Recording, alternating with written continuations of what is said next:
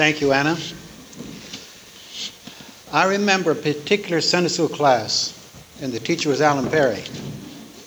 Anna would be sitting there with her Hebrew Bible before she left for the States, and you'd ask her questions about what the Hebrew said. Look where she's come many years later. So praise the Lord for that. You know, as she was going through this, and I wanted to give something, a message that really built on what she had. And as I thought about that, what is her basic job to be involved with? It's the Bible, right? Why spend so much time in the Bible? Why do we as believers need the Bible? Well, let's take our Bibles and turn. We'll look at a few verses. There's a lot we could say in answer to that question. We'll look at first 1 Peter chapter 2.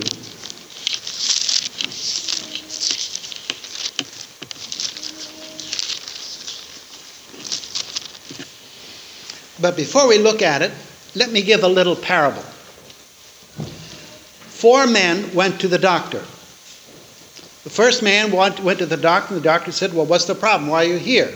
He says, "Well, I feel right. I think everything's right. I just want to make sure it's right." So he went through the usual stuff, asked him what he's eating, what his diet was. This doctor was into that. And so he laid out what he was eating. He says, "You're doing fine. No problem. Keep it up." The next man walked in. He said, "Doc, I just don't feel good." I says, well, he began to ask questions and found out that he was eating cake, more cake, and lollies, maybe a few chips, and that was it. So we would say what? The guy had a problem, right? Okay. And so he got a stern lecture from the doctor. The next man came in, and he's skin and bones. He says, "Well, why aren't you eating?" He says, "Well, I can't get enough. I only have a little bit of food." The guy's got a problem, doesn't he? Okay, the fourth person walks in. And again, he's skin and bones. "What's the problem?" He says, "I don't have any food." Now, that little parable, the food is the Word of God, is the Bible. And if someone is reading the Bible, studying it, and learning it, as a believer, they are going to be what? Healthy, right? But if they're, how should we put it? If they have the Bible but don't read it, what's going to happen? Or they are interpreting it wrong because of error, what's going to happen to their spiritual health? They're not going to be too healthy spiritually. Then what about the person who can't get enough food, that third person? Like the story of the Bible college man. He found out he knew some of the Bible, but not all of it. Or if you can read the Bible, but it's not in your mother tongue. Those of you who know another language a little bit can know what I'm talking about. You don't study it as well. My dad was a missionary in Congo. All he had was the New Testament. They didn't have the Old Testament. They don't have the complete Word of God. Or if you have it in another language you can't read very well, you miss a lot. That's going to leave a Christian who is what? They have problems. The last person, if they don't have the Bible, then you've got a real troubles. So as I think about with these 4 things, I ask, why do we need the Bible? There's a lot we could say, but let me look at 3 things. First of all, look at 1 Peter chapter 2, verses 1 through 3. "Wherefore, laying aside all malice, and all guile, and hypocrisies, and envyings, and evil speakings, as newborn babes desire the sincere milk of the word, that ye may grow thereby. If so be ye have tasted that the Lord is gracious." As I look at this, I find something interesting. First of all, look at verse 3. Verse 3 says, "If so be ye have tasted that the Lord is gracious." What is he saying? If you have tasted that the Lord is gracious, if you have placed your faith in Christ, certain things will result, or should result. One, things should be put aside. Something else should come in. There should be a desire. Now, we have a number of new mothers and mothers-to-be here. I remember when Anna was a baby. I can remember and when John. You know what I noticed about babies? What do they want when they have a pain in their belly? Milk, right? What is their attitude toward milk? Mums? I know what I did to my mom. And remember a letter my mom wrote saying that I was a hungry baby, so there you go. And so babies, they want the milk, they desire the milk. And what do they think about the milk? They think it's something they like. We don't feed them steak, we feed them what? Milk. They learn the basics, they learn the beginning. Now, if a baby all of a sudden doesn't really want the milk, what do we say? Uh-oh, right? Now, some babies, when they're first born, they may have to wake up that they have to eat. That does happen. But let's just deal with a normal situation. If the baby suddenly doesn't get hungry, we say there's trouble. In Psalm 19, verse 10, it says, God's word is sweeter also than honey. Now, if somebody says they're a believer in Christ and finds the Bible bitter instead of sweet, what's wrong? Is something right or something wrong? If we have tasted that the Lord is gracious, there's going to be that want, that desire, not like we have in verse 2. As newborn babes, desire the sincere milk of the word. It should be something they want, then you find sweet. But it says something else in here. I thought, okay, but as we're dealing with people who can think, he said there's something else that a newborn Christian should do. Look at verse 1. Laying aside all malice, guile, hypocrisies, envies, and evil speaking. What's malice? Basically, that's saying something that designed to hurt somebody, right? This includes that as well as all evil. Now, a newborn babe should put aside the sinful way of life. But there's something else they do. And all guile. What's guile? That's hiding, concealing the truth, right? I remember my dad used to love to tell the story. I have 3 sisters, and they'd done something, I forget what it was. And he asked the oldest one, who did it? Well, the next one did it. So they went to the youngest. Who did it? Nobody. You know, when we're babes, what do we try to do? We try to hide the truth. But also says hypocrisies. What's hypocrisy? Let me give this scenario. On Sunday, they look like fantastic Christians, but don't see them on Monday. There should be the same in both. And evil speaking, what's that? That's a critical spirit.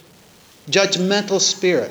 It says, now, and as I thought about this, I thought, you know, when we were little bitty children, I'm sure we never acted like that when we got mad, did we? But as we mature and grow, and as a believer matures and grows, they should what? Desire the sincere milk of the word that they may what? Grow. You know, we speak about people growing in the job. Well, we need to grow in the faith. And we grow by what? The Word of God, the Bible. And as I think about that, if you don't have the Bible, how easy is it for it to grow? I can think pictures of my mind of my childhood. I was up until 10 in Africa. And a lot of the kids running around didn't have proper nutrition, and they showed it. If a believer doesn't have the Word of God, have a desire for the Word of God, there's going to be trouble in that person growing in the Lord. And so think about that. Number one, they need to desire the Word of God, but they need to learn it. Look at Hebrews chapter 5.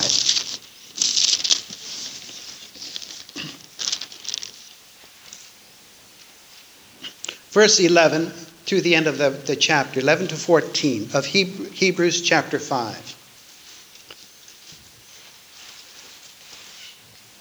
of whom we have many things to say and hard to be uttered, seeing ye are dull of hearing. For when for the time ye ought to be teachers, ye have need that one teach you again, which be the first principles of the oracles of God, and are become such as have need of milk, and not of strong meat. For everyone that useth milk is unskillful in the word of righteousness, for he is a babe.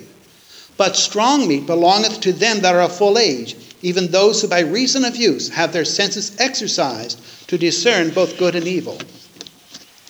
Verse 11, he says, the writer of Hebrews says, I have a lot of things to tell you, but I can't tell them to you because what's their problem? They're dull of hearing. What does it mean to be dull of hearing? Does it mean, what did you say? It's more than that. It means they're not listening. It's a hint of being lazy. And he says, why did he call that? Why did he tell them? Notice the next verse. He says, for a time you ought to be what? Teachers. But you have one teach you, which be the first principles of the oracles of God. Let me give this illustration comes to mind.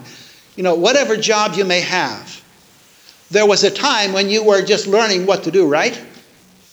But if somebody's been in that job, whatever job that you have, say for 10 years, and they're still back in the basics, not knowing what to do, something's wrong, right? They'd get fired probably a long time before that. He says, for you have been Christians so long, and yet you have not learned the word of God. You should be able to teach and help others. Verse 13, for, here's the reason I'm saying that. Everyone that useth the milk is unskillful in the word of righteousness, for he is a babe. But strong meat belongeth to them that are of full age. What's the difference between skilled and full age? He explains. Who by reason of use have their senses exercised to discern between what? Good and evil. One of the things a Christian should be asking is, what is the right way? What is the right thing to do? And as a believer, they develop, they learn, they grow, they develop the skill of applying the principles of the Word of God to their life. Recently, there was the Sochi Games, the Olympic Games up in Sochi in Russia, right? And it was amazing what those people could do on those flat pieces of board. I know they're specially shaped, they're called skis or whatever. But they're essentially just a flat piece of board. Now, when they first got on it, how many of them fell? Probably all of them. But what did they do? They kept on developing the skill. And they became skillful where they could do the loop-de-loops and the half pipes and so on like that. Believers should grow, and they should what? Learn the Word of God. Learn what it says and apply it and be able to discern what is good, what is right. What should I do in this situation? What does God want? And a believer should desire the Word of God, learn the Word of God, and if you don't have the Word of God in your language, it's hard to learn it. It's very difficult. If you know another language a little bit, try having that as your only Bible. How much are you going to get out of it? It's going to be difficult. That's the way it is with a lot of people. They may be able to know a bit of French, but there's a big barrier to get across. It was that way when my parents were in Africa, in the Congo. They had French, and the same situation. You need the Bible in your own language. We have the Bible in a language that we understand, in English. We should desire it. We should learn it. But there's something else we should do with it. Continue. Learn, desire, or want, learn, and continue. Go with me to 2 Timothy chapter 3.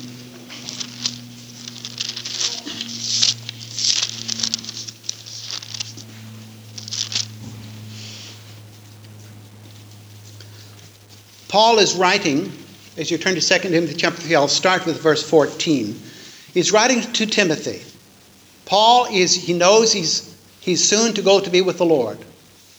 He's soon to die. He's writing to Timothy, and he's giving some things. He calls Timothy his true son in the faith, a young man that he had nurtured, that he had helped to grow in the faith. Here's what he says in verse 14.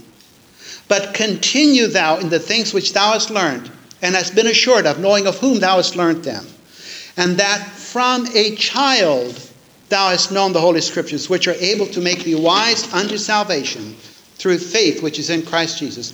All Scripture is given by inspiration of God, and is profitable for doctrine, for reproof, for correction, for instruction in righteousness, that the man of God may be perfect, thoroughly furnished unto all good works.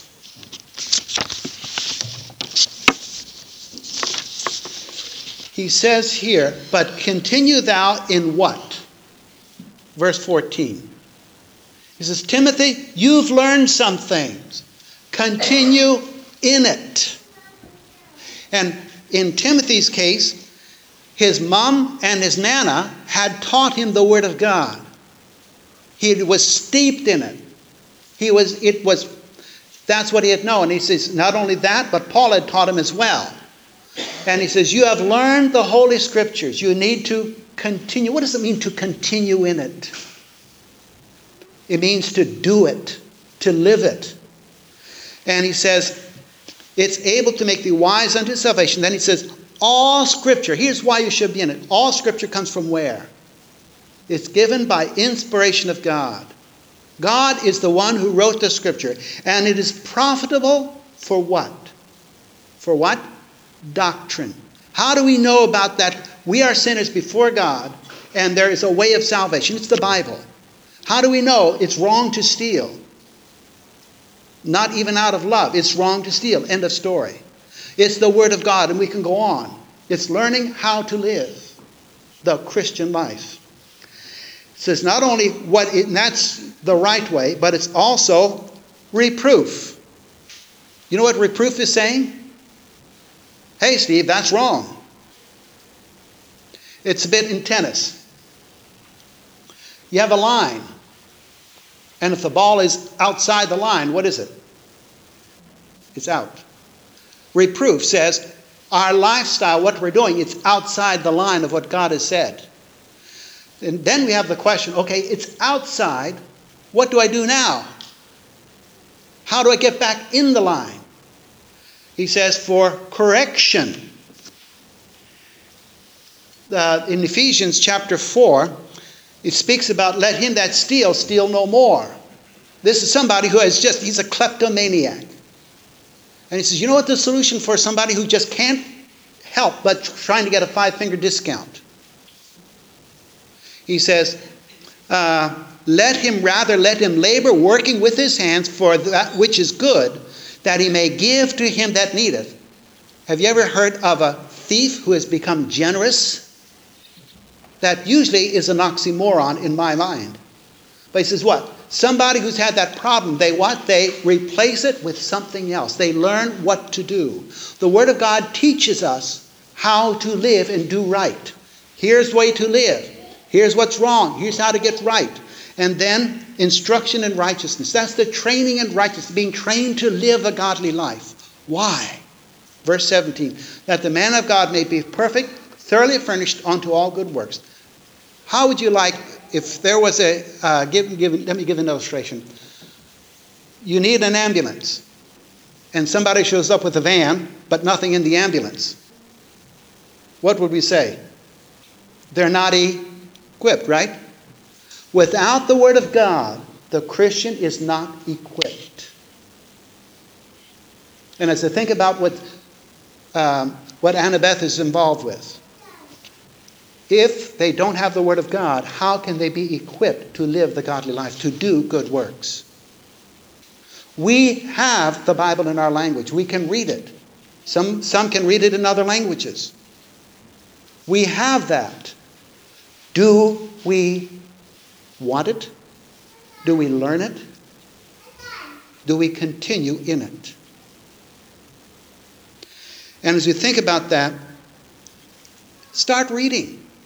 Now you may say, I've tried that, but I just can't keep at it. Look, 3 days are better than none. Keep at it. And don't start with something like Leviticus, which is like a tech manual for the priests and how to do sacrifices. Start with the gospel. Start with the New Testament. And then go to the Psalms and Proverbs. They can be very helpful. Then read through the stories.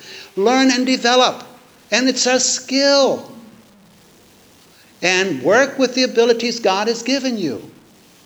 It's made for the person who doesn't have much education, the person who has a lot of education. God has given the Word of God, and it's meant to be clear. We have to want it, learn it, continue in it, that we may be thoroughly equipped. And it's with that thought in mind why we even have a Bible college. Let me give a plug here for that. Why? So people can know the Word of God and learn not only for themselves, but also to share the Word of God with others as well. You have the Bible in your language. Are you reading it? Let's pray. Heavenly Father, we come to you and we thank thee for your love and grace. Thank you for the ministry you've given Annabeth and how you've prepared her over the years. And we pray for our Chadian brothers and sisters there as they labor and work with the translation of the Bible into the various languages. We think of Job with the struggles he has of being a widower.